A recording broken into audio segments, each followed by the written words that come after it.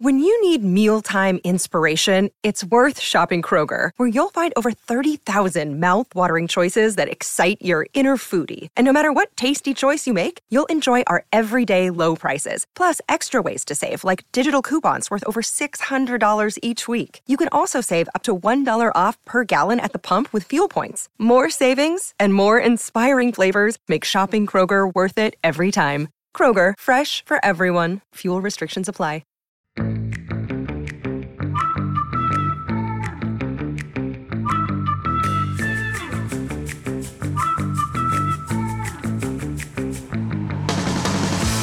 What is good, everybody? Welcome to another Gold Standard podcast. This is Under Review with Stats and Vish. Vish Kumaran's going to hop on in a second. Before we get rolling here, I want to remind everybody, please like and subscribe to the Gold Standard Network YouTube channel. And as always, please rate, review, and follow the Gold Standard Podcast Network. We're going to get into Trey Lance. There's another Trey Lance. I don't know if you want to call it a rumor, but it was a tweet that popped up over the weekend that certainly gained a lot of traction on Twitter, and it got me thinking about the potential possibilities of a Lance trade and exactly what it might take for the 49ers to pull the trigger on that deal. Vish is going to come on and talk about why they shouldn't do it, which we both agree with, so that'll be a fun conversation. Before we get into all that, though, I just want to say thank you for all the ratings and the reviews that we have been getting. We do appreciate them. I always say if you take the time to leave a review, we will read it on the show. This one comes from G. Glenn 1209. 5 stars. Gold Standard is the best 49ers podcast network. I listen to all the podcasts religiously. I drive 60 miles each way for work every day. That is an insane amount, by the way. It's the whole crew that makes the drive tolerable. I love the different perspectives. Even Grant is a great new addition. I think you should do a show with the winner of the contest, Eric Crocker, who brings a great player's point of view to the conversation. I'd love to do a show with Croc. I've done his show a couple times. He's come on our show. It's always fun. I would definitely be open to that. I know he's a pretty busy guy, but if he would be open to it, I would absolutely love to do a show with Crocker. And yes, congratulations again. He did win the 49ers Media Madness bracket. So again, please rate, review, follow, subscribe, all that fun stuff. And we will read it on the show. All right. So the Trey Lance stuff, we're going to get into it. Again, Vish Kumaran should be hopping on shortly.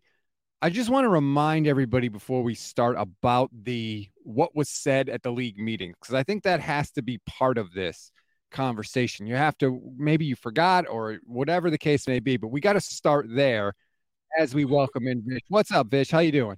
Hey, Rob. Sorry about that. But I mean, I figure I come in 2 or 3 minutes late in every podcast, so the apologies are just. Yep, that's fine.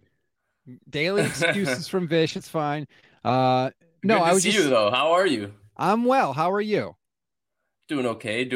It was supposed to be somewhat of a quiet week with the 49ers, you know. Maybe there wouldn't be news, and then this random NFL account that now, because these NFL random rumor accounts on Twitter are starting to get bigger and bigger, we have to take them with a level of seriousness. And there was this random account now talking about how the 49ers would accept a second and a fourth for Trey Lance, which is, by the way, very similar to the compensation the Jets originally got from Carolina for one Sam Darnold. So before we get into that, and I'll throw it up on the screen in a minute for anybody that missed it, I think I was just saying we need to go back to the owners' meetings and remember what was said. Here's Lynch on trading Lance. Quote, we listen to anything, but we like Trey on our team. We're very excited about the way he's progressing, about his opportunity. Kyle Shanahan would go on at those same league meetings to say the exact same thing. We'll listen on anybody. We listen on offers for each other if they were good enough, is basically right, to paraphrase what Kyle Shanahan said. They didn't say no. They did not rule it out.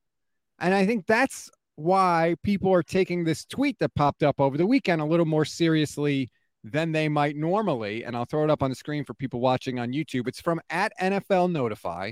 And it says, quote, 49ers are willing to trade Trey Lance in exchange for a 2023 second and a 4th-round pick per source.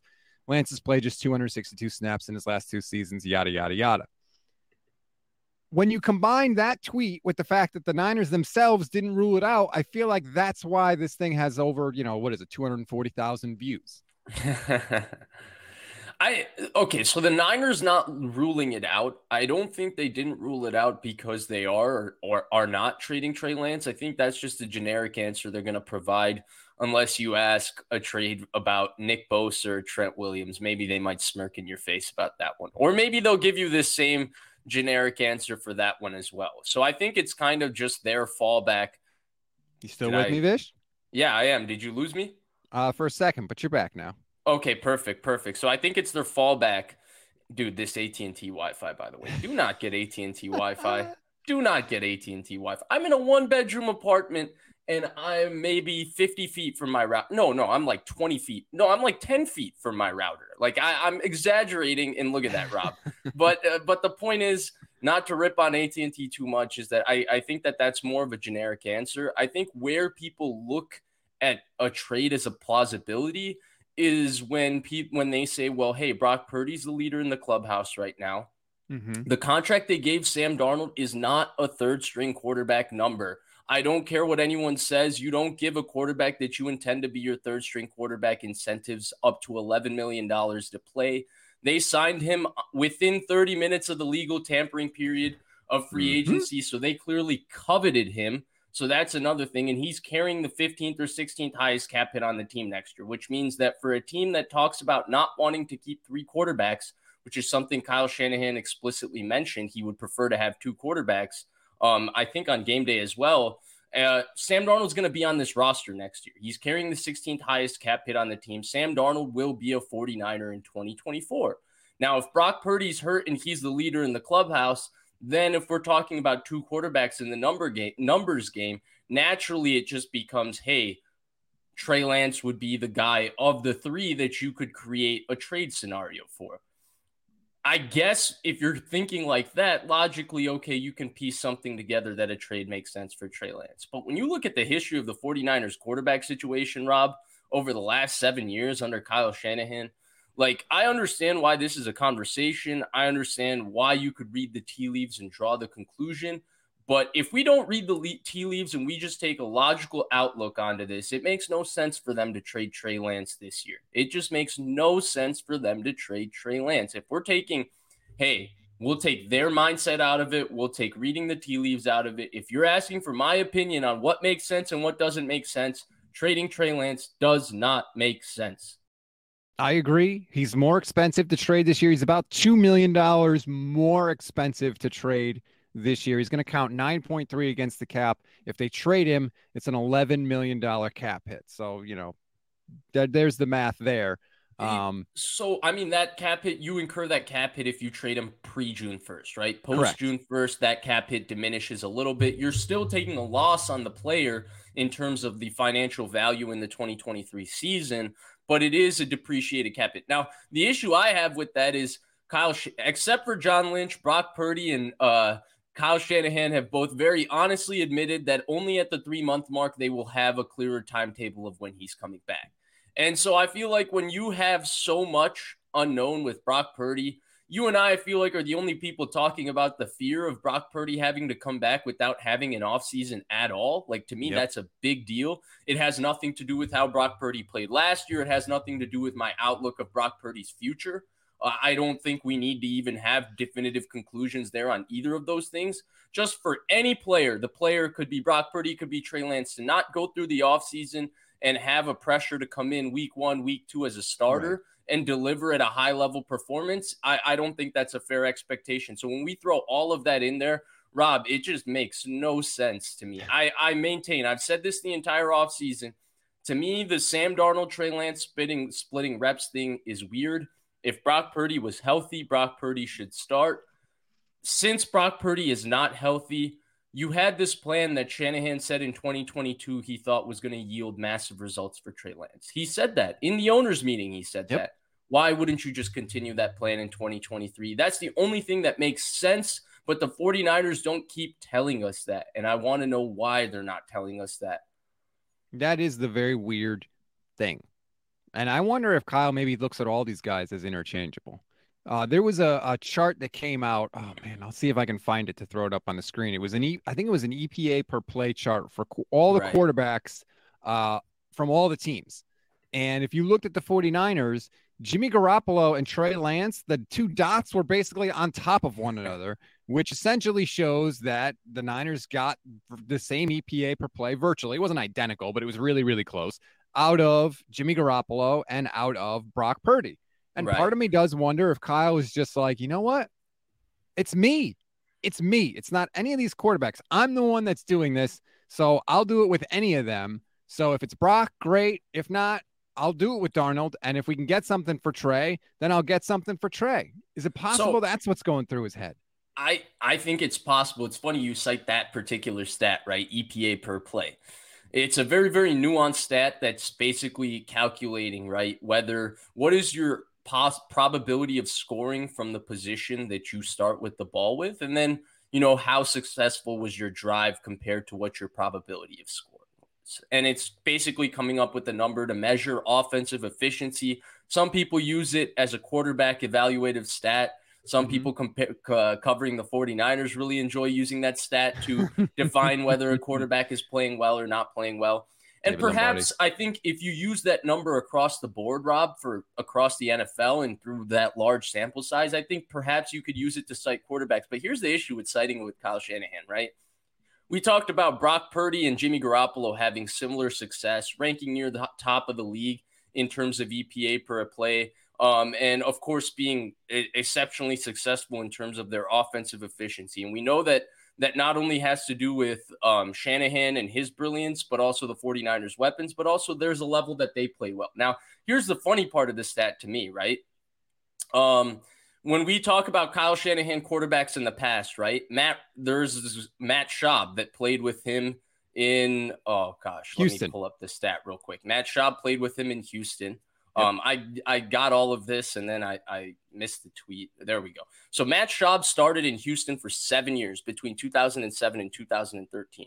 Shanahan was his coordinator for 2 years in 08 and 09. In 2007, the year before Shanahan took over, Matt Schaub ranked 17th in EPA per play. The 3 years after Shanahan, went to Washington, from 2010 to 2013, Matt Schaub ranked 15th in EPA per play. You know what he ranked in 2008 and 2009 when Kyle Shanahan was his coordinator? He ranked 6th in terms of EPA per play. So there we go. There's one example. Now let's take Matt Ryan. Matt Ryan's possibly a future Hall of Fame quarterback. Matt Ryan had Dirk Cutter and the Falcons offense as the 1 seed in 2012 before his career even met with Kyle Shanahan. He was, the rookie of the year before Kyle Shanahan became his coach. Now he won the MVP with Kyle Shanahan. But let's talk about EPA per play with Matt Ryan. 2015, 2016, when Matt Ryan was coached by Kyle Shanahan, his EPA per play, 3rd in the NFL. Oof. From 2017 to 2021, when I tweeted this out, Matt Ryan ranked 17th in EPA per play. From 2008 to 2015, Matt Ryan ranked 11th in EPA per play.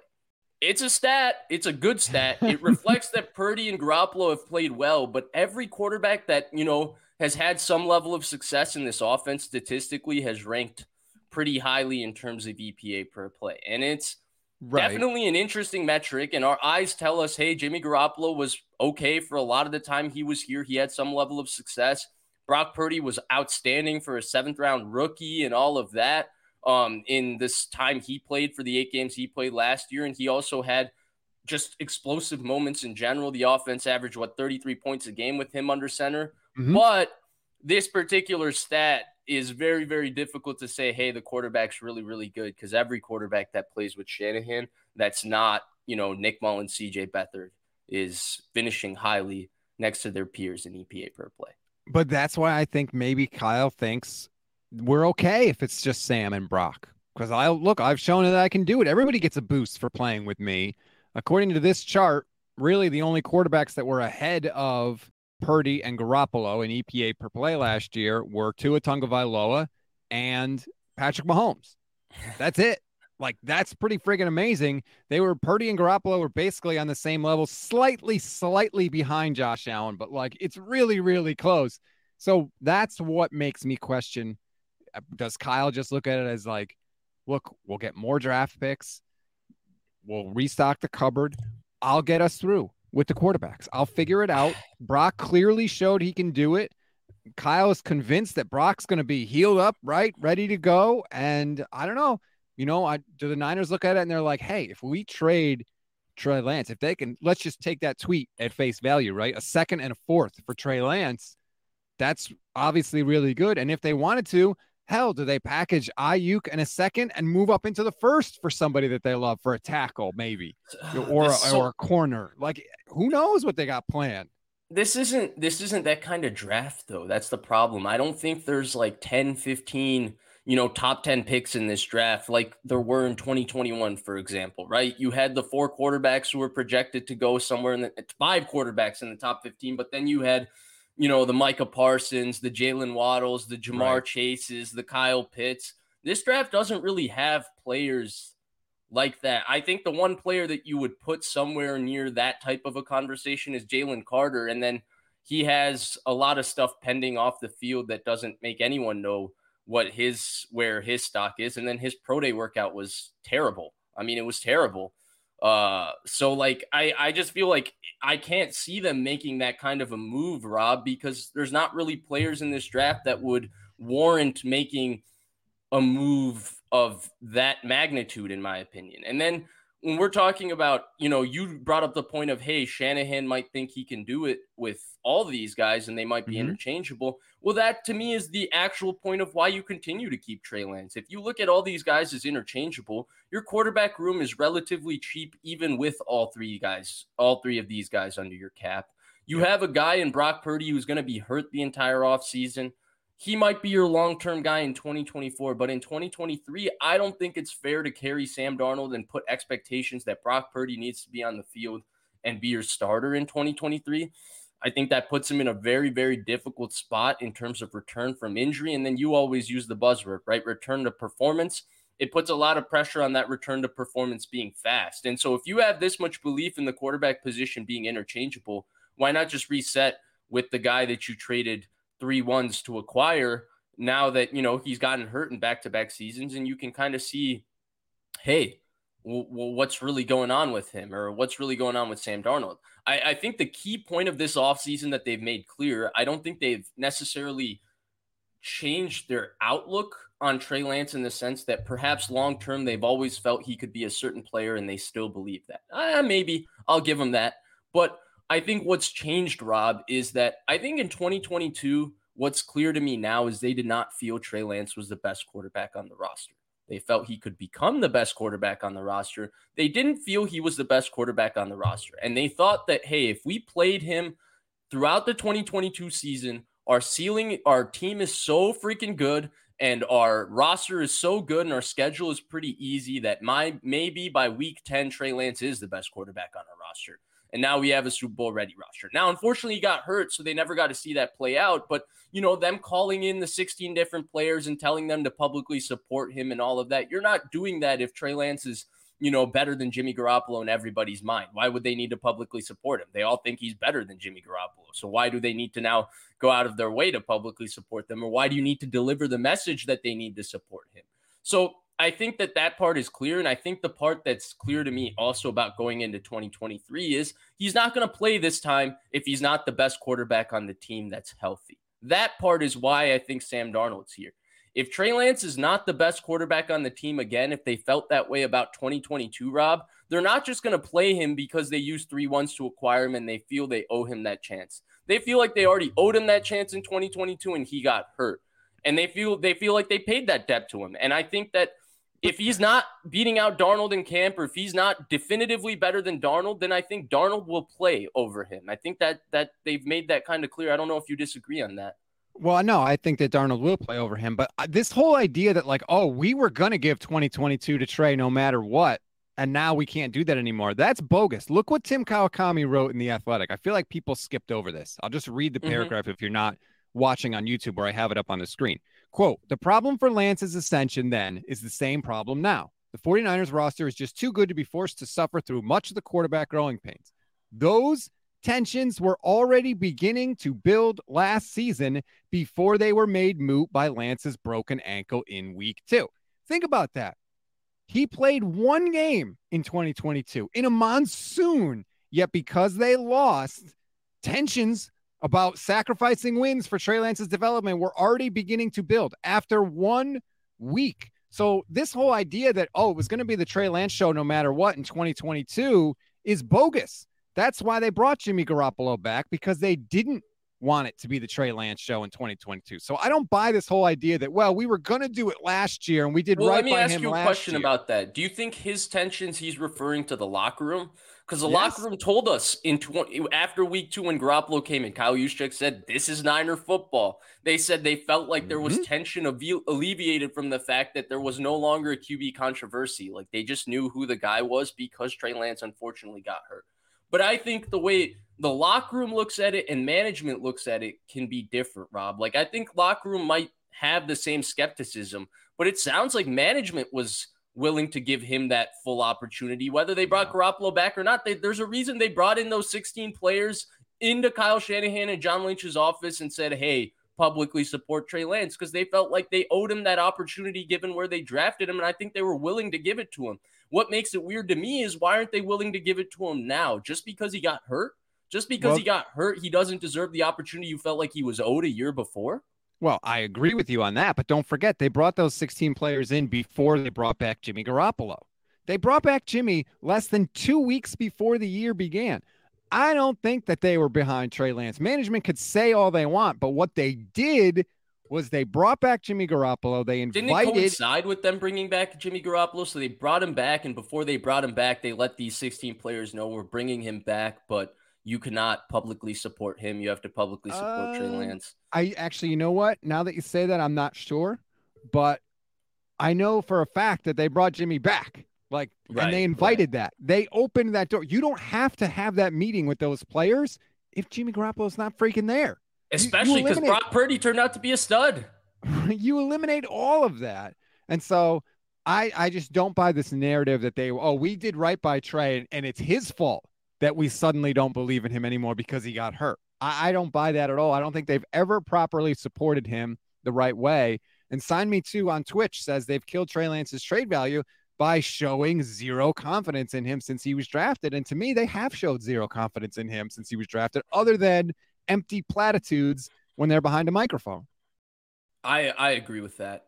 I don't think, look, when you trade that much to take him where they did, I think the first warning sign was when they didn't feature him in the state of the franchise that summer. Like, Rob, when have you ever heard of that? A team in their state of their franchise not featuring their first-round pick, let alone when that first-round pick is a quarterback, the most important, most marketable position in the league, and they didn't feature that guy in the state of the franchise? Yeah, that's dicey. From there, it felt like they were they look, here's what I think is the ultimate way I can describe the move. They wanted to have their cake and eat it too, but they paid $150 for their cake. Or $200 for whatever's an expensive amount for a cake, they paid it. So they paid so much for the cake that really you shouldn't be having your cake and eating it too. You should just be having the cake. But they wanted to do both, right? Once you gave that much up for him, you kind of had to let go on the idea of Jimmy. But then all of a sudden, they came back to the idea of Jimmy and re-embraced the idea of Jimmy. So it became a little bit complicated there. But I do think Nick Eller nails the point here. The lost confidence, he must have been bad in practice, which is a scary thought. Well, I think that's the hard part for us to decipher, because all we've been told for 5 years was that Jimmy Garoppolo was trash in practice. And there 5 straight interceptions. Right. And there didn't seem to be this major loss in confidence in him. And I'm sick of this vague generality that, hey, they don't want to wait on the quarterback developing, right? Tell us specifically what is it that you feel like you can't do? Sometimes I feel like Shanahan hints at it because he called him a quarterback. Now he calls him a dual threat quarterback, which to me indicates that he feels like there's only a certain part of his pass game and certain pass plays that he can call with Trey Lance under center. And otherwise, to help him in the pass game, he's got to use this run element of the zone read the entire time. And Rich Madrid tweeted out that great stat that the zone read did a lot of good things to the 49ers run game. It really did enhance it. And so that's what I want to know, Rob. What is it? Because I've seen Jimmy Garoppolo throw every dumb interception that you can throw. He stepped out of the back of the end zone, for Christ's sake. So if it's stupid mistakes from the quarterback, Rob, like they had a quarterback that they went to a Super Bowl and an NFC championship game that was the king of making stupid mistakes. Right. So what is it with the young quarterback? Do you feel like he doesn't get you in and out of the huddle? Well, no, that was something he was supposed to be a prodigy at in college, right? Do you feel like he's not smart enough? No, that's what they tell us. That's his best trait, right? They keep telling us how smart he is. So what is it? Is it his throwing? They never I guess maybe Sam Darnold was, according to Kyle Shanahan, one of the best, most talented throwers. I've never seen him compliment Trey Lance's throwing, but I don't know what it is, Rob, but I would love an answer. Like, what is the specific rawness that Garoppolo and Purdy have or Garoppolo specifically? Let's forget Purdy for a second, because not many seventh round rookies play the way he did. But Garoppolo, for a veteran player, did so many things that were good, but also so many things that were bad. Why can't we live with the bad with Trey Lance at all? That is a fascinating question that I would love Kyle to be asked. What specifically do you want to see from Lance that needs development that you appear to be unwilling to wait for? That is a great question because, like you said, if Trey Lance had had 2 games with an interception, a fumble, and a safety, like Jimmy Garoppolo did last year in less than a full season, I could understand. It'd be over. Right? I could understand the frustration of saying, like, look, this is just so bad that we can't suffer through it. But that was Jimmy G. That was the guy that they brought back to quote unquote protect against Trey Lance. So yeah, those are the 2 questions. That was the guy who threw the ball backwards a year before. Yeah. In a close ball game, a 1-possession ball game, he threw the ball backwards on national TV. That's why it's never added up. Everything that they've done, it just doesn't add up when you apply any sort of scrutiny to it. And I think that they've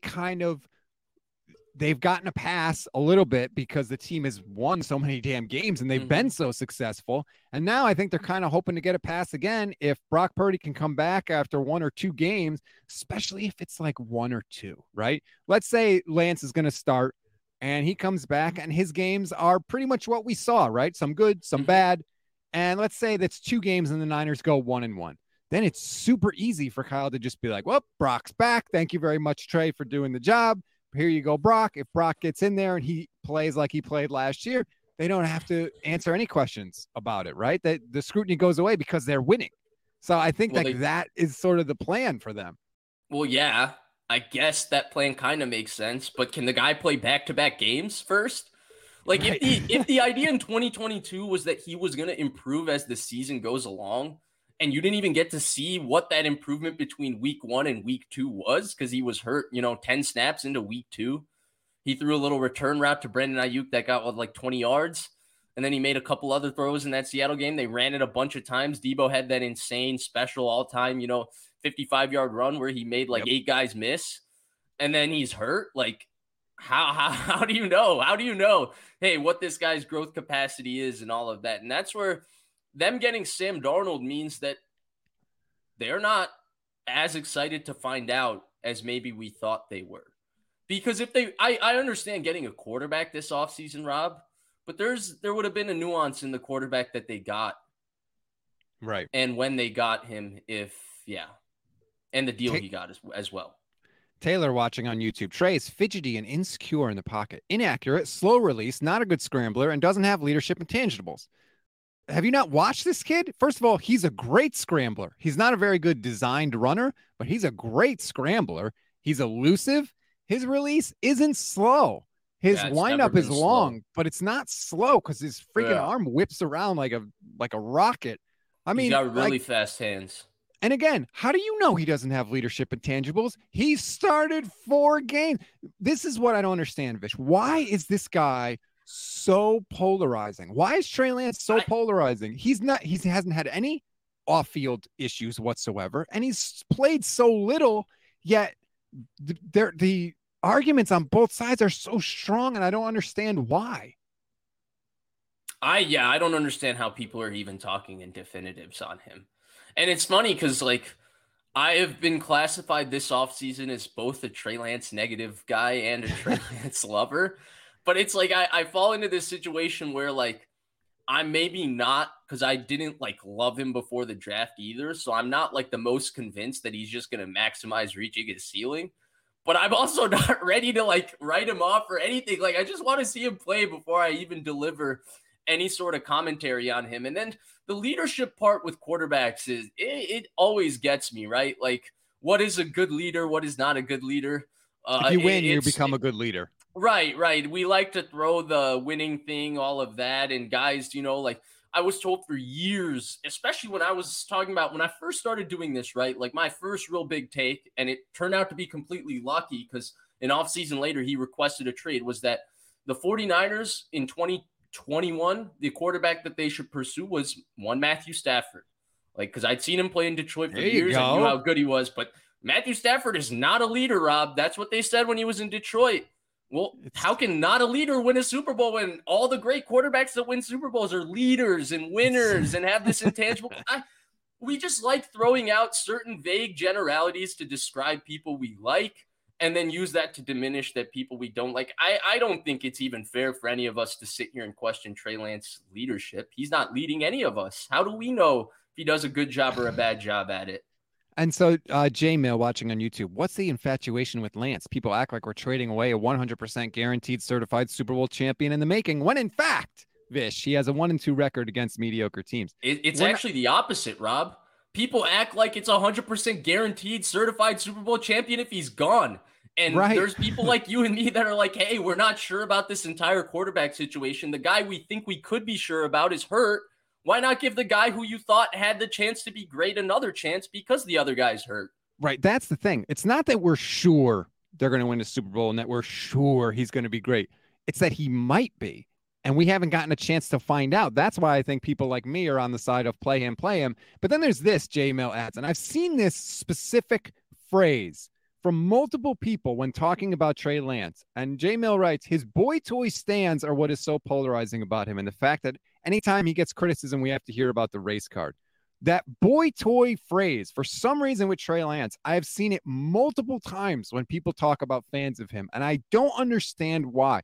There is a hostility there if you say anything good about Trey Lance that I do not understand. Well, and there's a few people on Twitter, I think, that take the extreme too far, right? Just like there's certain people that got irritated by the people that were the biggest Jimmy fans in the fan base, or people got irritated when people like my good friend Larry Kruger, he's the Brock guy, right? He liked Brock Purdy in training camp. So now he's like too infatuated. He loves Brock too much.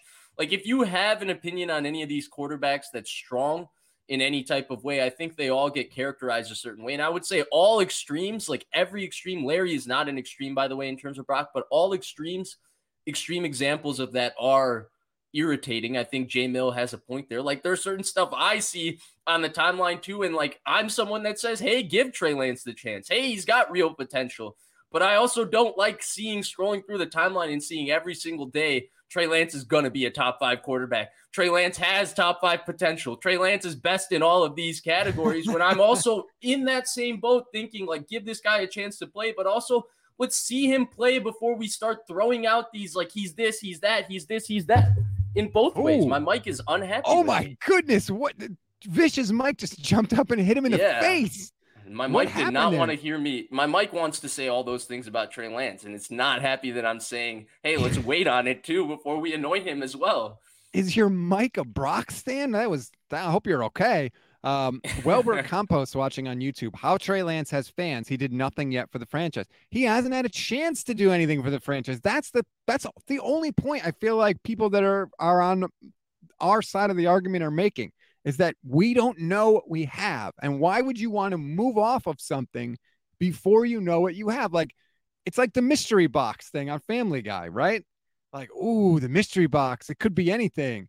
But why would you want to just get rid of it before you see what's in the box? I don't understand that part of it. We've seen 4 games and people are like, well, let's get rid of him. He can't do it anymore. And it just seems really, really weird to me, because you could potentially be giving up on an upper echelon quarterback and it costs you nothing to see what's in the box. People are acting like if you let him play. Forget an upper echelon quarterback.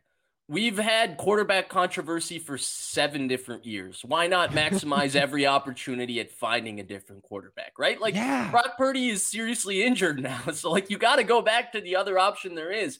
Like, I think so many people are, you're a Trey guy, you're a Brock guy, you're this guy, you're that guy. I'm not really a guy for any of these guys. Like, I like talking about all of them because I think all of them have interesting stories and interesting football skill sets that deliver conversation for all of us, right? But ultimately, like, the fan in me is committed to the 49ers winning. Regardless of who's at quarterback, it's committed to the 49ers winning. And the I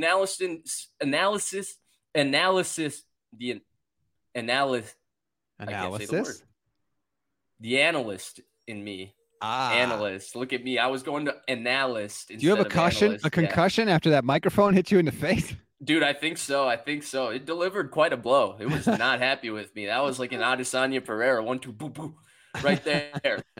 But yeah, I was the analyst in me is just like, let's just talk about it as honestly as we can. If we look logically and honestly at the flow of what things need to happen for the 49ers this offseason, their best case scenario is Trey Lance shows out. Because he's the one guy who's actually been in this offense that's going to get reps this offseason. Like, I like Brock Purdy a lot. Don't get me wrong. But I'm scared probably a lot more than a lot of different people. It's not just the injury, Rob. If he comes back like August, 5th and the season's starting September 10th, like Jimmy Garoppolo came back, August 15th, August 20th, and they swore to God that he didn't get enough reps when he first came in against Denver and he first came in against Seattle. And that's what caused issues. And he was also rehabbing the entire offseason, but he was a guy that's played way more football than Brock Purdy and way more football with these guys. Like, he had been with these guys, the Brandon Ayuks, the Deebo Samuels, for 3 years. They've had 3 off seasons together and all of that. And so because of that, Rob, I feel like it's not fair for us to put all our eggs in any basket with this quarterback situation. I'm not saying put it all with Trey Lance. I'm not saying put it all with Brock. I'm saying in the situation that you've created for yourself, just let's see who kind of wins out. Perhaps it's Sam Darnold too. I wouldn't rule that out, though. I think that's the least likely possibility. Just wait, Rob. Just wait. I will say Rob, this, and have you seen how the quarterback situation has gone the last 5 years? Anything is fair game these days. I have said this, and I continue to say it. I don't care where the good quarterback play comes from for the 49ers, but I just want upper echelon quarterback play. If it came from Jimmy, I would have been fine with that. If it came from Trey, if it comes from Brock, I don't care, but I want upper echelon quarterback play. I don't think that Brock Purdy is going to be able to provide that to you long term. Now, I may be wrong about that. I fully admit. I think that Trey gives you the best chance to have that play long term. And I think the Niners owe it to themselves to find out. That's all. I don't even think that's that radical of an opinion to have. But the response, I feel like, to that opinion is treating it like it is. Man, Vish's internet is really dragging here. Yeah, I agree with your opinion. Oh, boy. All right. Vish is having Am I here? I see you, Vish, but apparently we're having some major lag issues. Sign Me 29 watching on Twitch says 49ers quarterback talk equals Rob's magical crate of content. It never goes away. I'd love to be able to talk about other stuff, but it's like it just bubbles up constantly. Like, here we go again. More quarterback stuff, more rumors. Hell, Kirk Cousins still is a thing. Aaron Rodgers still is a thing. It's like the Godfather line. Every time I think I'm out, they pull me back in. Let's see if Vish's internet is back to normal. How are we doing now? There we go. AT&T Wi-Fi. Do not get AT&T Wi-Fi. They do commercials on YouTube show. Usually I'm doing a non-commercial to AT&T Wi-Fi. This is unreal, man. This is unreal. But I heard what you were saying before about the point that you just want to see any quarterback play. And what I wanted to say was, if Brock Purdy was healthy, Rob, I would just say, okay, I as much as I would like to see Trey Lance get that opportunity and play, you can't really displace Brock Purdy right now. So you would just let, Brock Purdy would have the opportunity. The magic to this offseason is he's not healthy. And he had surgery just a month ago. And he had a surgery that Cam Inman called career-saving, and an injury that Mike Silver called severe in an article that he was directly quoting John Lynch talking about the injury. Mm-hmm. So we have two different variables there that, change our entire perception of this quarterback room, right? Because if he was fully healthy, I get it.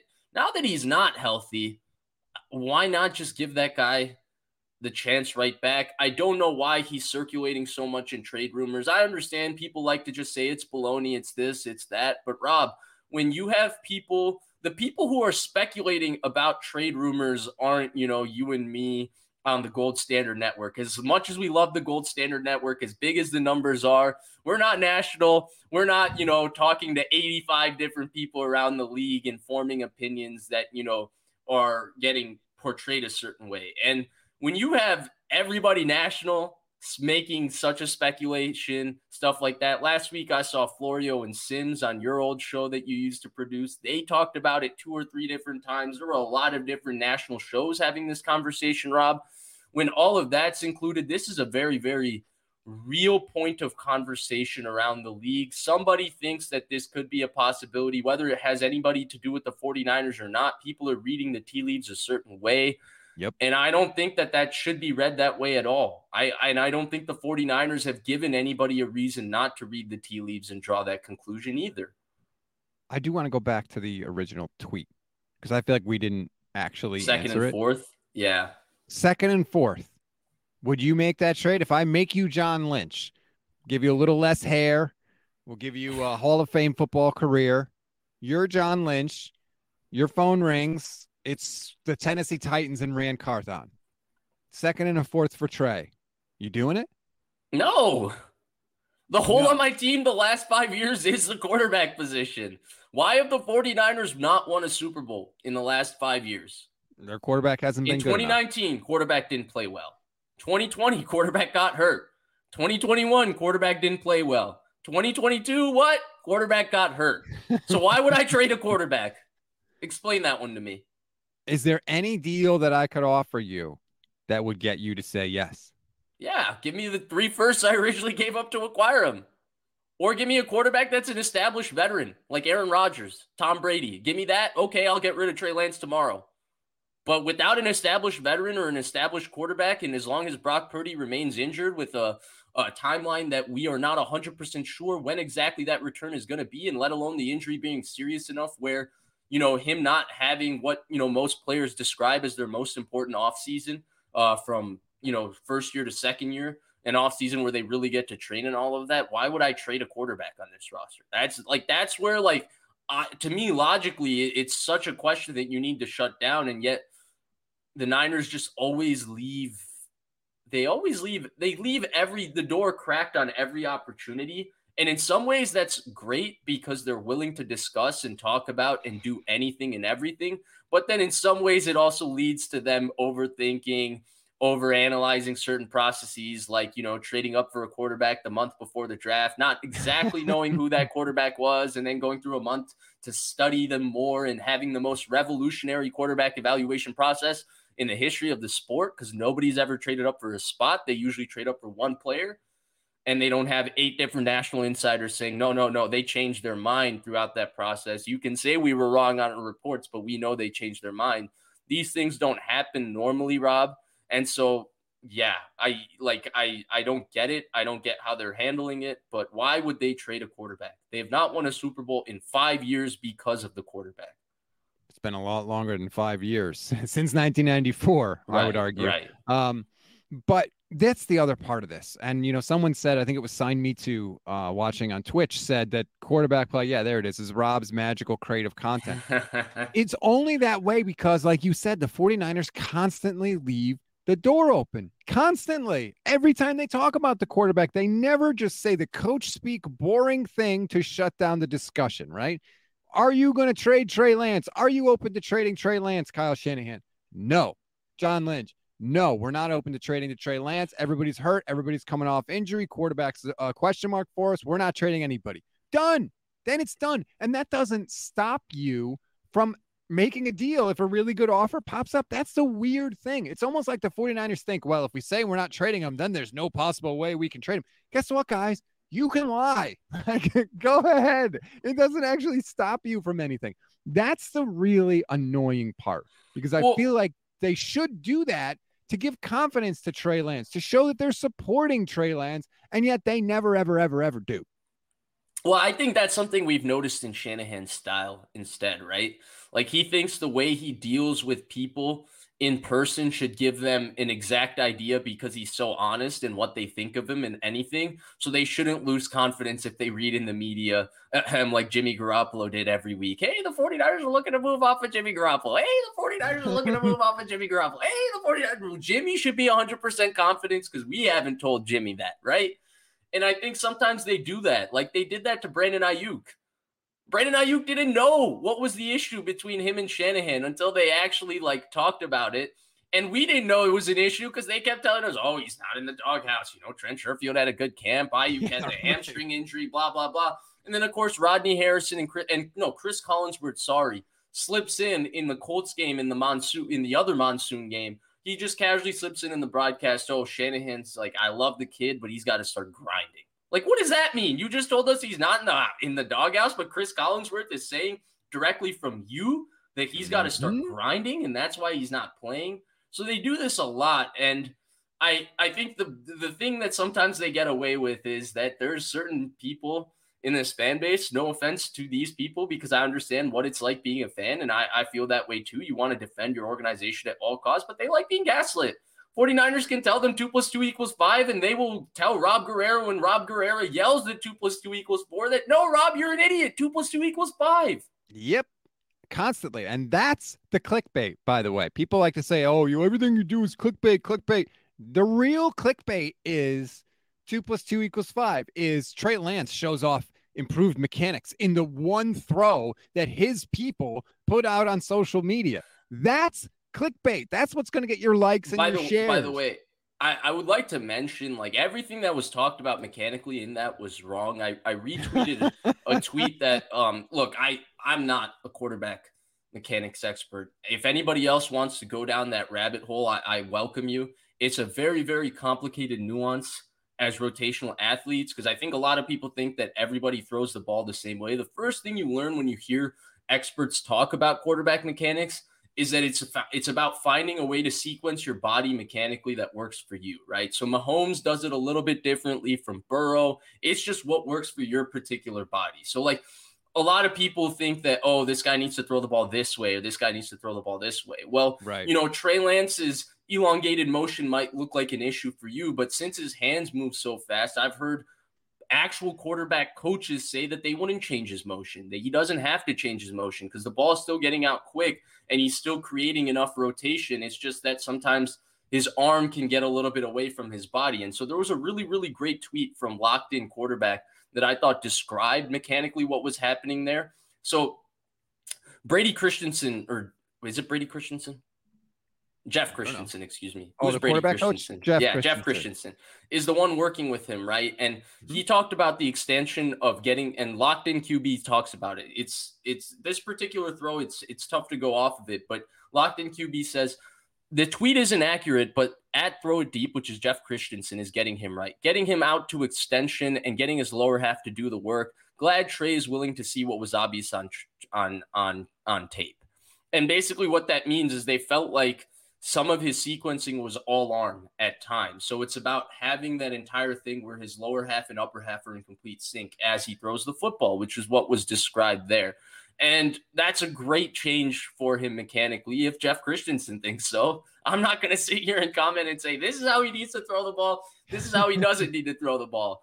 Trey Lance isn't here commenting on how this is how you write. This is how you structure sentences. You should have shorter sentences like Hemingway, or you should have this. Like, when you're talking about how a guy throws the ball and how he should throw the ball, if you're not doing complete research, and I know this because I've made comments without actually knowing what I'm talking about, and I still don't know what I'm talking about, which is why in this case I'm refraining from making any comments. It becomes a very, very difficult rabbit hole because you can be spreading certain misinformation to people that really isn't true.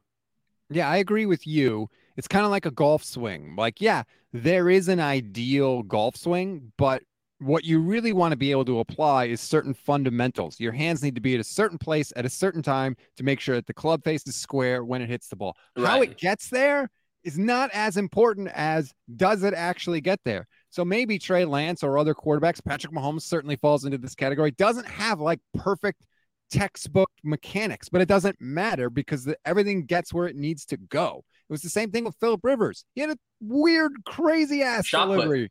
But guess what? He was an accurate passer. He was a really good quarterback for a really long time. He was top 10 in passing yards when he retired from football. So I think that that's where that there's a disconnect there between what they think it should look like and what it needs to look like in order for Trey or any quarterback to be successful. Yeah. And it's funny because, like, I think I don't know why people have a perception that things need to look aesthetically a certain way. And I think sometimes with Garoppolo in particular, just because there was a look about him, right? He was handsome and all of that. Like, you expect the quarterback to look a certain way. He always said, I mean, he said nothing, but it was always the right thing to say nothing. So, like, he just handled himself a certain way. So I think people look at him as like, that's what a quarterback should be.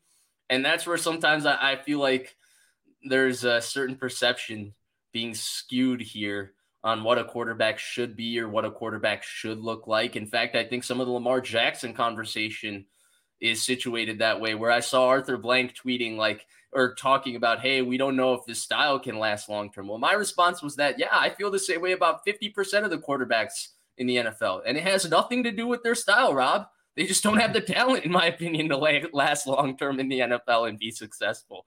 So, like, it's like, how can you say that about Lamar when half these guys don't even have the talent to do what Lamar is doing? So it's a funny conversation, but it just plays into, I think, something way more real life, in the sense that perception really does skew how you look at things. Like, if a guy has a look or he looks how he's supposed to. In fact, I think Zach Wilson, in some ways, I fell for it too. He had a look that looked like a quarterback. He was very, very mechanically sound. He had very quick feet. He had a really quick release. He just like looked and threw the ball, looked how a quarterback should look. Like, he was a very smooth thrower and how quarterbacks should look throwing the ball. Now, that's like 10% of playing quarterback, and a lot of people fell for that, and I was someone who fell for that. I had him ranked highly before the draft. So it's a great life thing there, because for whatever reason, I guess Trey Lance doesn't fit that look. I actually think he fits the look in a lot of ways. He's big, boring as hell at the podium. He doesn't. He's huge. He's a huge guy. Yeah, like, he's huge. You see him, like, sometimes you'll see like videos of him out on social media and you're like, who's that dude? It's like, holy crap, that's Trey Lance. Like, he's 6'4". What is it, like 250, something like that? Like, he's got to be 240. Yeah, he's a big guy. Like, that's and why he talks how the quarterback should talk, right? Like, he fits the look to me too, but for whatever reason, for some people, he doesn't seem to fit that look. I wonder what that reason could be. There you go. I wonder if it's that year-round tan he has. I wonder if that has anything to do with it. I mean, let's be honest. There are still a lot of people that don't like black quarterbacks for whatever reason. Well, I think we know the reason, but that's a part of it for some people. That's part of why Trey Lance is so polarizing, especially when you've got, oh shucks, Brock Purdy on the other side of the locker room. Yeah, I think Brock is a little bit, in the sense that he's smaller, he's a little bit quieter, he's a little bit more honest than other quarterbacks I've seen about things he needs to improve on. I've never seen somebody say like, hey, I've been studying this particularly on my film and watching to do this better because these guys run routes differently. So he's a little bit more intellectual with his answers than a typical quarterback you would see. But definitely there's a perception. I think the year-round tan that Trey Lance sports does play into it, but I think there's also like the completion percentage aspect of all of it. Like, the quarterback has to complete X percentage of his passes, but I also always think the quality of the actual throws, Rob, makes a difference there. Like, Cam Newton was a 58% completion guy his entire career, but Cam Newton was also throwing every pass 10 to 12 yards down the field. Like, he was a 68% completion percentage guy in 2019 when he had Christian McCaffrey and they were throwing swing passes and flats and all these different kinds of things. It's not that Cam Newton was an inaccurate thrower. He wasn't the most accurate thrower in the world, but he wasn't an inaccurate thrower. But the issue was that he just had a skill set that, forced them. They threw the ball down the field more. And so if you're throwing the ball down the field more, you're a 58% completion guy. I mean, Matthew Stafford, very accurate thrower. Matthew Stafford used to be a guy that threw the ball down the field a lot, 10 yards, 12 yards down the field. When you're doing that, yeah, your completion percentage can be 61, 62, 63, 64. Like, it's like even in basketball, right? Like, of course, the big man is going to have a 65% field goal percentage because he's taking half his shots from the restricted area and dunking the basketball. And then Steph Curry shooting, or Kobe, for example, like everybody gets on Kobe's 46% field goal percentage for his career, right? But if you're taking 10 to 18 foot contested mid-range jump shots and you're knocking down 46% of them, you're actually very, very efficient.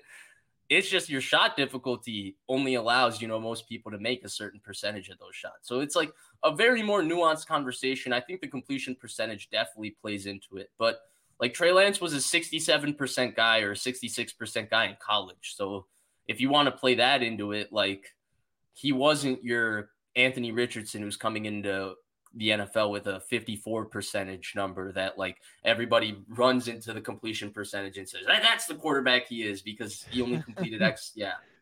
Oh gosh. I mean, we're just stuck in this loop until we get to June 10th. That'll be 3 months after the surgery. That'll be a huge milestone, as everybody has, from Brock to Kyle to Lynch. They've all said that that's a massive checkpoint, essentially, in the recovery process. They'll have a much better idea of the likelihood of when Brock can come back at that 3-month mark. Hell, they may get an awesome report at that 3-month mark, and it may be like, you know what? We think Brock's going to be ready to go. Maybe miss 1 week, maybe be ready to go for the start of the regular season. And this whole thing just becomes moot because they go with Brock and then they're off and running. But yeah, if not, or if there's some ambiguity there, maybe they still go with Purdy, but then he struggles. Does he have a long leash? That's the other part of this that I feel like we haven't really discussed, and we can do that quickly here. Let's say that they go with Brock early, but he does struggle. He doesn't look like the guy that he looked like last year. What do the 49ers do? Because on the one hand, I think it's legitimate to say, hey, this guy's super young. He's in his second year. He didn't have a ton of time. Maybe he deserves a long leash. But at the same time, you could say, well, the 49ers can't wait, right? They can't sacrifice development. Yeah. If he's not playing well, they got to go with somebody else. That's a weird part of this scenario, too, that we haven't really looked at. Yeah, and that to me is something that, like, let's get away from Trey Lance and get to Brock Purdy here. Wait, one last thing I wanted to say about Trey Lance that I just forgot to mention, because our man Jay Mill did point out that, like, a lot of people who dislike Trey Lance get labeled a certain way, and we obviously went there because there is a conversation to be had there that does exist. I will say that I don't think everybody that dislikes Trey Lance is just because, hey, he's an African-American quarterback and they don't like black quarterbacks. Like, I don't think it's necessarily that. I think there's a lot of people that just don't believe in his long-term talent the same way I didn't believe in Sam Darnold's long-term talent when he was drafted by the Jets. So that's there too. I don't want to just make it sound like you and I are labeling people. But to get to the Brock Purdy element of all of this, Rob, I hope they don't screw Brock Purdy that way. I hope he doesn't come back week 4. If he has to come back week 4 and they start him week 4 and like week 4 through 6 is bad and maybe the Niners lose 2 straight and they're like, okay, Brock, we're pulling you. And now you're just, hey, the 7th round pick that played well 2 years ago, and now you'll just be your backup quarterback. Because if they believe in him that much, and they seem to, when you hear Shanahan and Lynch talk about him ever since he started, it's always been glowingly. Then even if 2023 doesn't go right to Brock Purdy, to me, it's the 49ers' fault on how they handle Brock Purdy. And I hope they internalize that and don't ruin his opportunity in 2024 that way. Because in 2023, if something goes wrong, that means you rushed him back. That means you didn't give him full opportunity to recover. That means you put way too much pressure on him this offseason to come back when he didn't get any reps this offseason. You didn't handle and make sure he got enough reps before he saw the field. I will blame the 49ers if things go wrong for Brock Purdy in 2023. Perhaps Brock Purdy, if things go wrong in Brock Purdy's career in 2023, that's just who Brock Purdy is. But even in 2023, I would just blame the 49ers for that. Because to me, again, the pressure that they're putting on him, Rob, I don't think it's fully fair. But isn't that the standard that they've set? Because they've said, Super Bowl win team. We can't wait. We can't wait, right? Well, that means you can't wait for Brock either. That's why this is sort of a weird thing, because you're basically saying, like, you better be perfect because we can't wait. And guess what? We got another guy. We got Trey Lance waiting in the wings. Oh, Trey Lance is in. He can't do it. Guess what? We've got Sam Darnold. He's waiting in the wings. So they've I feel like they have set it up to where no matter who gets in there, you got to be nervous because there's somebody looking over your shoulder because it's Super Bowl win now team. That's a weird dynamic for a team that has 2 out of 3 quarterbacks who are very, very I know. inexperienced. I know. Well, I am called Mr. You don't call me Mr. Consistent. Nobody calls me that, but I would like to be called Mr. Consistency because I feel like I feel like I've said that for Trey Lance too. Like, I feel like the precedent they set with Trey Lance this offseason has been a little unfair. So I'm trying to show off, my consistency because you didn't compliment me on it by saying that I remain the same with Brock Purdy. But yeah, I think that entire thought process is why they've built such a great organization and such a great team over the course of 5 years and not been able to win a Super Bowl because they have not valued the quarterback maybe as much as they should have. Now, they've invested a lot in the quarterback, right? They've invested a lot. They gave Garoppolo a massive contract. They traded off a lot for Lance and all of that, but they haven't propped up the quarterback like he's worth the investment that they invested in him, right? They gave Garoppolo that massive contract. He got hurt 3 games into the contract. In the next offseason, you got one of the biggest insiders ever in the sport, and Chris Mortensen commenting about how Shanahan prefers how Nick Mullins runs his offense. 3 games was in between that contract for Jimmy Garoppolo and that report with Chris Mortensen. They traded up everything for Trey Lance, didn't feature him in the state of the franchise, then had this entire thing. Remember, the thing people forget is the first part of Trey Lance's training camp was supposedly out of this world in 2021, right? He was competing for the starting job. He got reps in the Chargers game, which he didn't play well when he got the first team reps. But remember, there was the entire thing of Jimmy, then Trey, then Jimmy comes back with the first team, and Jimmy never ended up coming back. I wonder why. Then they had the 2 quarterback thing against the Raiders, where Shanahan was like visibly pissed off about answering all those questions.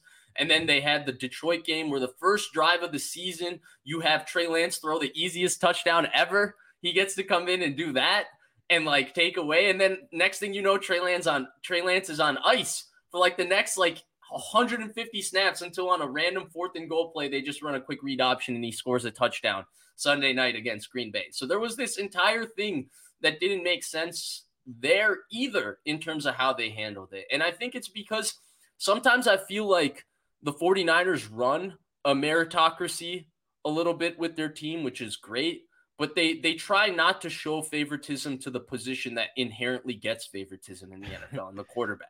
They're trying to show like, hey, we don't treat our quarterback any better than we treat every single one of you on the roster, which dumb. Is great, but dumb. They're never able to commit to any quarterback, Rob, and that's my biggest problem with all of this. Like, if you want me to tell you why I think they haven't won a Super Bowl in 5 years, I think the coach is awesome. I think he's freaking awesome. I think the roster is freaking awesome. I think the organization has done an outstanding job in terms of how they've managed assets, how they've managed everything. They have managed the quarterback position horribly. I completely agree with you. They've managed the personalities horribly. They've managed the talents horribly. They've managed everything horribly. Yes, they have not valued the position the way that they need to in 2023, and it's very frustrating. Dean watching on YouTube, just for anybody that joined late, because I know we have a lot more people watching now than we did when we started. When it comes to the financials of Trey Lance, if you trade him before June 1st, he's going to count about $2 to $3 million more than he would if you just keep him on the roster. So that's sort of financially how it breaks down. And I guess they could trade him after June 1st. That's definitely possible. And then those numbers are different. But here's what it ultimately means. If they really wanted to trade Trey, they could do it. If they really didn't want to trade Trey, they could use the financials as justification for not doing it. But those are not going to totally block a deal. It's not like, trading Jared Goff or Carson Wentz where you're taking massive dead cap hits. Right. No. And the Niners can clear. Larry Krueger pointed it out that they can trade Trey Lance, incur a $10 million loss and then restructure Christian McCaffrey, save $8 million against the cap. So now you only lost $2 million. So there's a few other things you can do to make it seem like you didn't lose anything financially when you trade him. But again, Rob, I'm going to say it one last time because I know we're nearing the end of our usual hour-long show and you don't do hour-long shows. I do, but they're good. I'm gonna say it one last time, Rob. One last time. Why would a team that has a question mark at quarterback trade a quarterback? Why? Yeah, that's a fair question to ask. And the only answer that I could have and I don't believe this, but I think it's the only answer that they would be able to give you, is because we really don't like this guy. We really don't believe in this guy anymore. So we don't look at it as a loss because we've already decided that this guy can't do it. Let me ask you this finally. Because when we do talk about the quarterback position and the management of it, we're directly talking about Kyle Shanahan. Yep. Who I think you and I both mostly compliment. Probably me more than you. I'm a big fan of him. I think he's an outstanding coach. I think he's one of the best coaches in the NFL.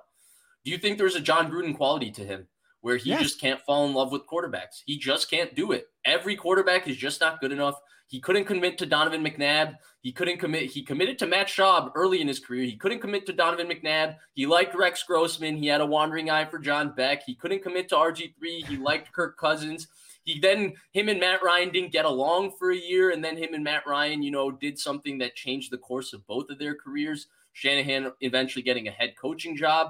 Matt Ryan winning an MVP and perhaps putting him right on the precipice of the Hall of Fame conversation, definitely when he retires.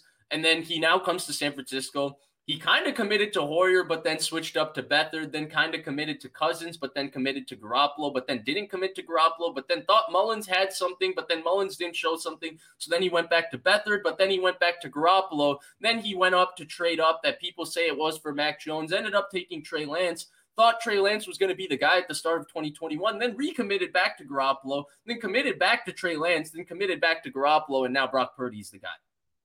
It's simple, really. How's that? Yeah. No, I told this to Grant Cohn last week. Kyle Shanahan is a quarterback polygamist.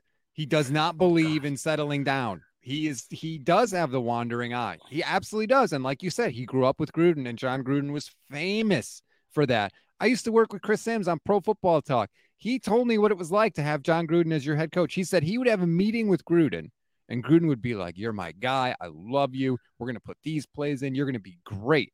And then Chris would leave the meeting and Gruden would go in another room, and the walls of the Buccaneers facility were so thin, you could hear people's conversations. And Chris said he would be in another room and he could hear Gruden in a room with the coaches, MFing him and saying, "Sims doesn't have it. He's not my guy. He can't do X, Y, and Z."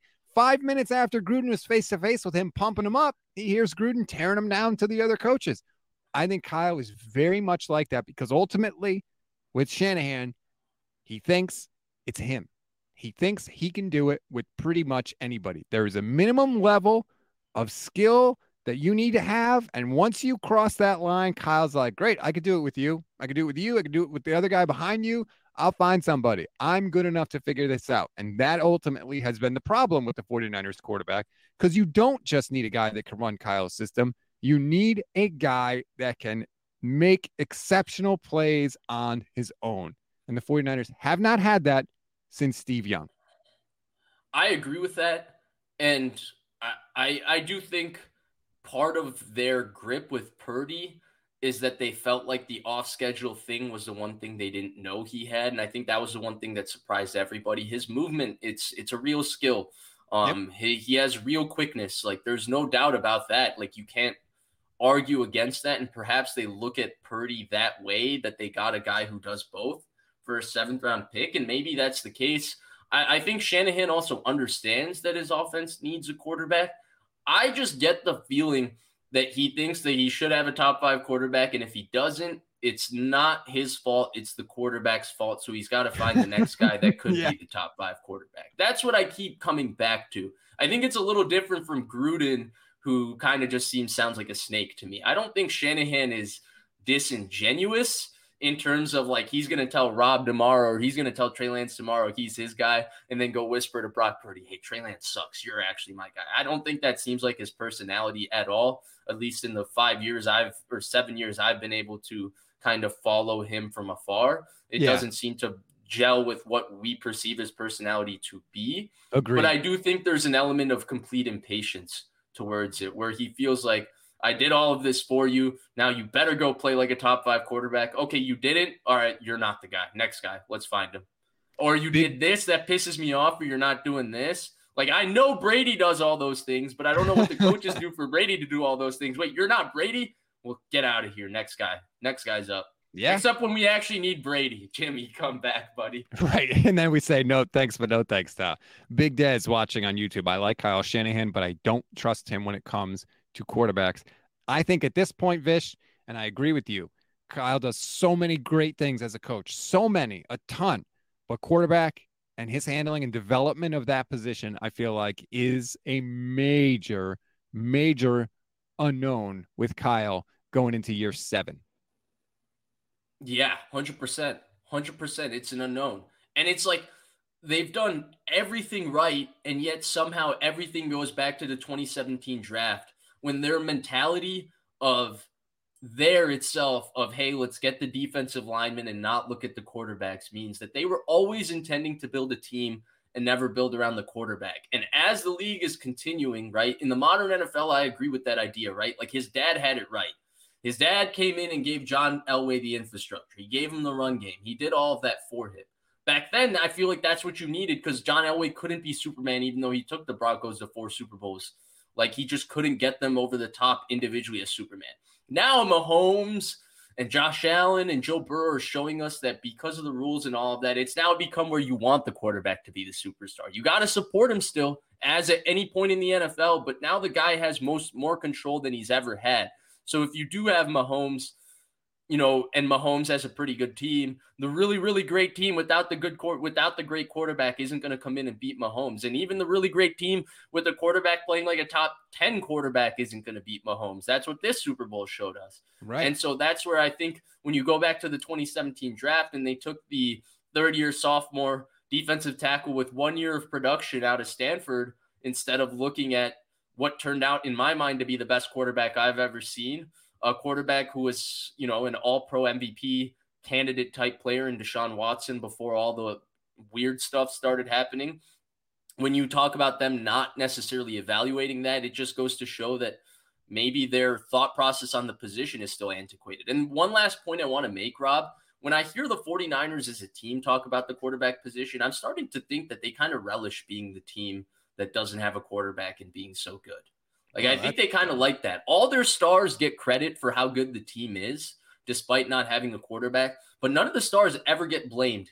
In any big situation, anytime the Niners lose, we're not talking about Trent Williams or Deebo Samuel or Nick Bosa or Fred Warner or George Kittle or Brandon Ayuk, who are actually the players that got him to that point, or Eric Armstead. We start talking about the quarterback immediately. And I think they kind of like that role. It makes them kind of historically unique. I kind of start to get the vibe, like Deebo Samuel talks about, we don't care who's at quarterback. We don't ask the quarterback to do that much. I think there's an entire culture on this team that just says, like, whoever's at quarterback, we're going to get the job done.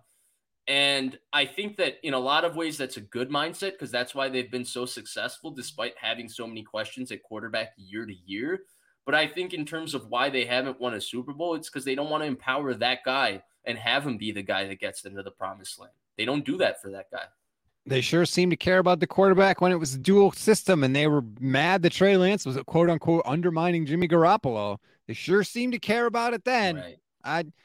It's eternally frustrating that they never clear the deck. They never. My bad. Sorry, I just read the comments and I got carried away. What was the comment? Who was it from? It's my boy. _187_. I love this guy because he comes into the comments and he always brings it. He loves Purdy, and I love that he loves Purdy. And he says, we are greedy. We went 8-0. Purdy went 8-0 with 2 playoff games. That's not good enough for people. He's got one arm, dude. He's got one arm. He's got one arm, and he's got 7 games of experience. Sorry, dude. No, that's not good enough. It's not. Like, Jimmy Garoppolo went 5-0 in 2017. Like, what are we talking about here? God, like, can't we? He beat 2 playoff teams, Rob. He beat 2 playoff teams, right. The Mariota Tennessee Titans and the Jags. Right. He didn't even play. Brock didn't even play that great against the Cowboys. Yeah, they won the game. He wasn't that great. Like, let's be real about this. Scotch, watching on YouTube, says Kyle is like that girlfriend who says no to every restaurant until you pick her favorite. Kyle is doing the same until the 49ers get him Kirk Cousins, which, by the way, is a very real possibility next season. Do not sleep on that at all, because it's definitely possible. Trey could get to play this year and maybe not be good. And then Kyle says, you know what? We're done with Trey. And if Brock never comes back the right way from the injury and he can't quite, play the way he used to play, guess what? Then Kyle may be like, my first love is available. We don't have to give up a single draft pick to get him. I'm bringing him in, and we're going to stop messing around with the quarterbacks. That's definitely possible. And it'll be interesting the message they deliver to us then, right? Because right now the messaging is all about the rookie quarterback contract. And I guarantee you Kirk Cousins is going to make a quite large sum of money once again in free agency. But the reason the conversation is real is because, like you mentioned, he's a free agent. But also, if the 49ers season is catastrophic, Brock Purdy will get blamed for that. Trey Lance will get blamed for that. But I don't think Shanahan will. Shanahan has built up enough equity over the last 7 years that if the 49ers season is catastrophic, I don't think Shanahan will be the one to go. I think we would see the entire quarterback room being rearranged. And I think at that point, then we would see them go get Kirk Cousins, because that might be, asset-wise, their best available option in terms of solving their problems. So, like, I do think this is very real, as much as people like to joke about this. It's very real. I think it's very real, because if the 49ers have a catastrophic season, knock on wood, that doesn't happen, we're not going to sit here and say fire Kyle Shanahan and find the next coach. We're going to say find the next quarterback for Kyle Shanahan. I agree. And I honestly, I think that's the right way to go. I would not fire Kyle Shanahan. I don't care if they 100%. Lost. Yeah, I don't care if they lost every single game. I wouldn't fire Kyle Shanahan. Right. Like, I could be upset with how he's handled the quarterback position, but I still think he's a freaking awesome coach. He's been unreal in terms of how he's done so many different things. Just make up your damn mind with the quarterback, dude. That's sometimes why you need an owner to step in. Like, you need a little oversight there. You need someone to get him in a room with Lynch, clunk their heads together, and say, stop this. I don't care if you think it's right. I'm the boss. I sign your checks. This is what we're doing. Figure out a way to make it work. And you don't have to like it, Kyle. I don't care if you leave that room pissed off or not. It's not specific to Trey either, right? Right. It's not specific to Trey, because you brought up the great point just 15 minutes ago about what happens to Brock if he comes in and he's a little rusty or isn't playing great. Like, Shanahan's history tells us he could fall out of love with Brock really, really quickly too. Yep. And it's like, don't do that to him either.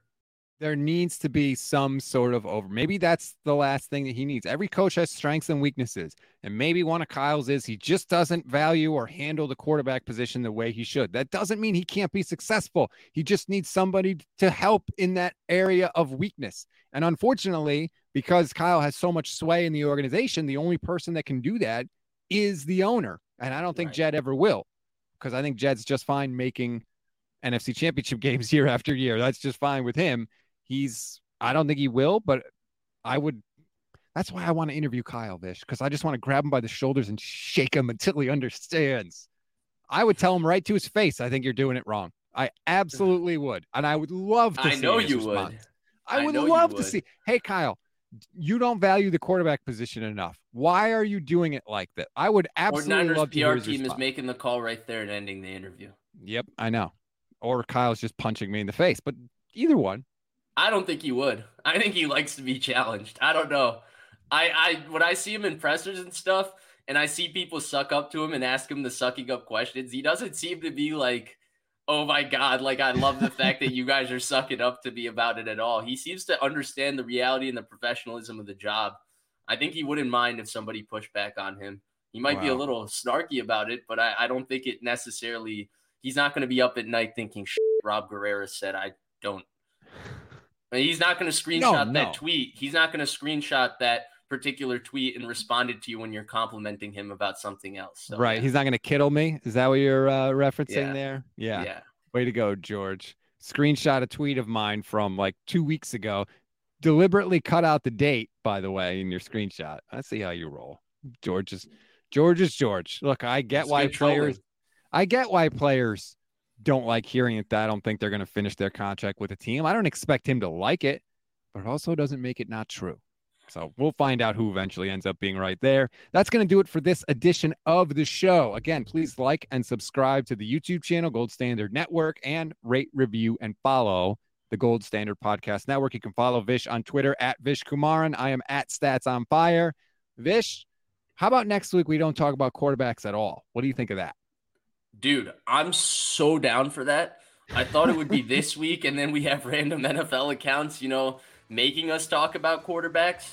But I'm so down. Let's talk about anything besides the quarterbacks. I'm in. All right, there you go. That's our challenge next week. We'll see if we live up to it. Thanks again, everybody. Have a good week.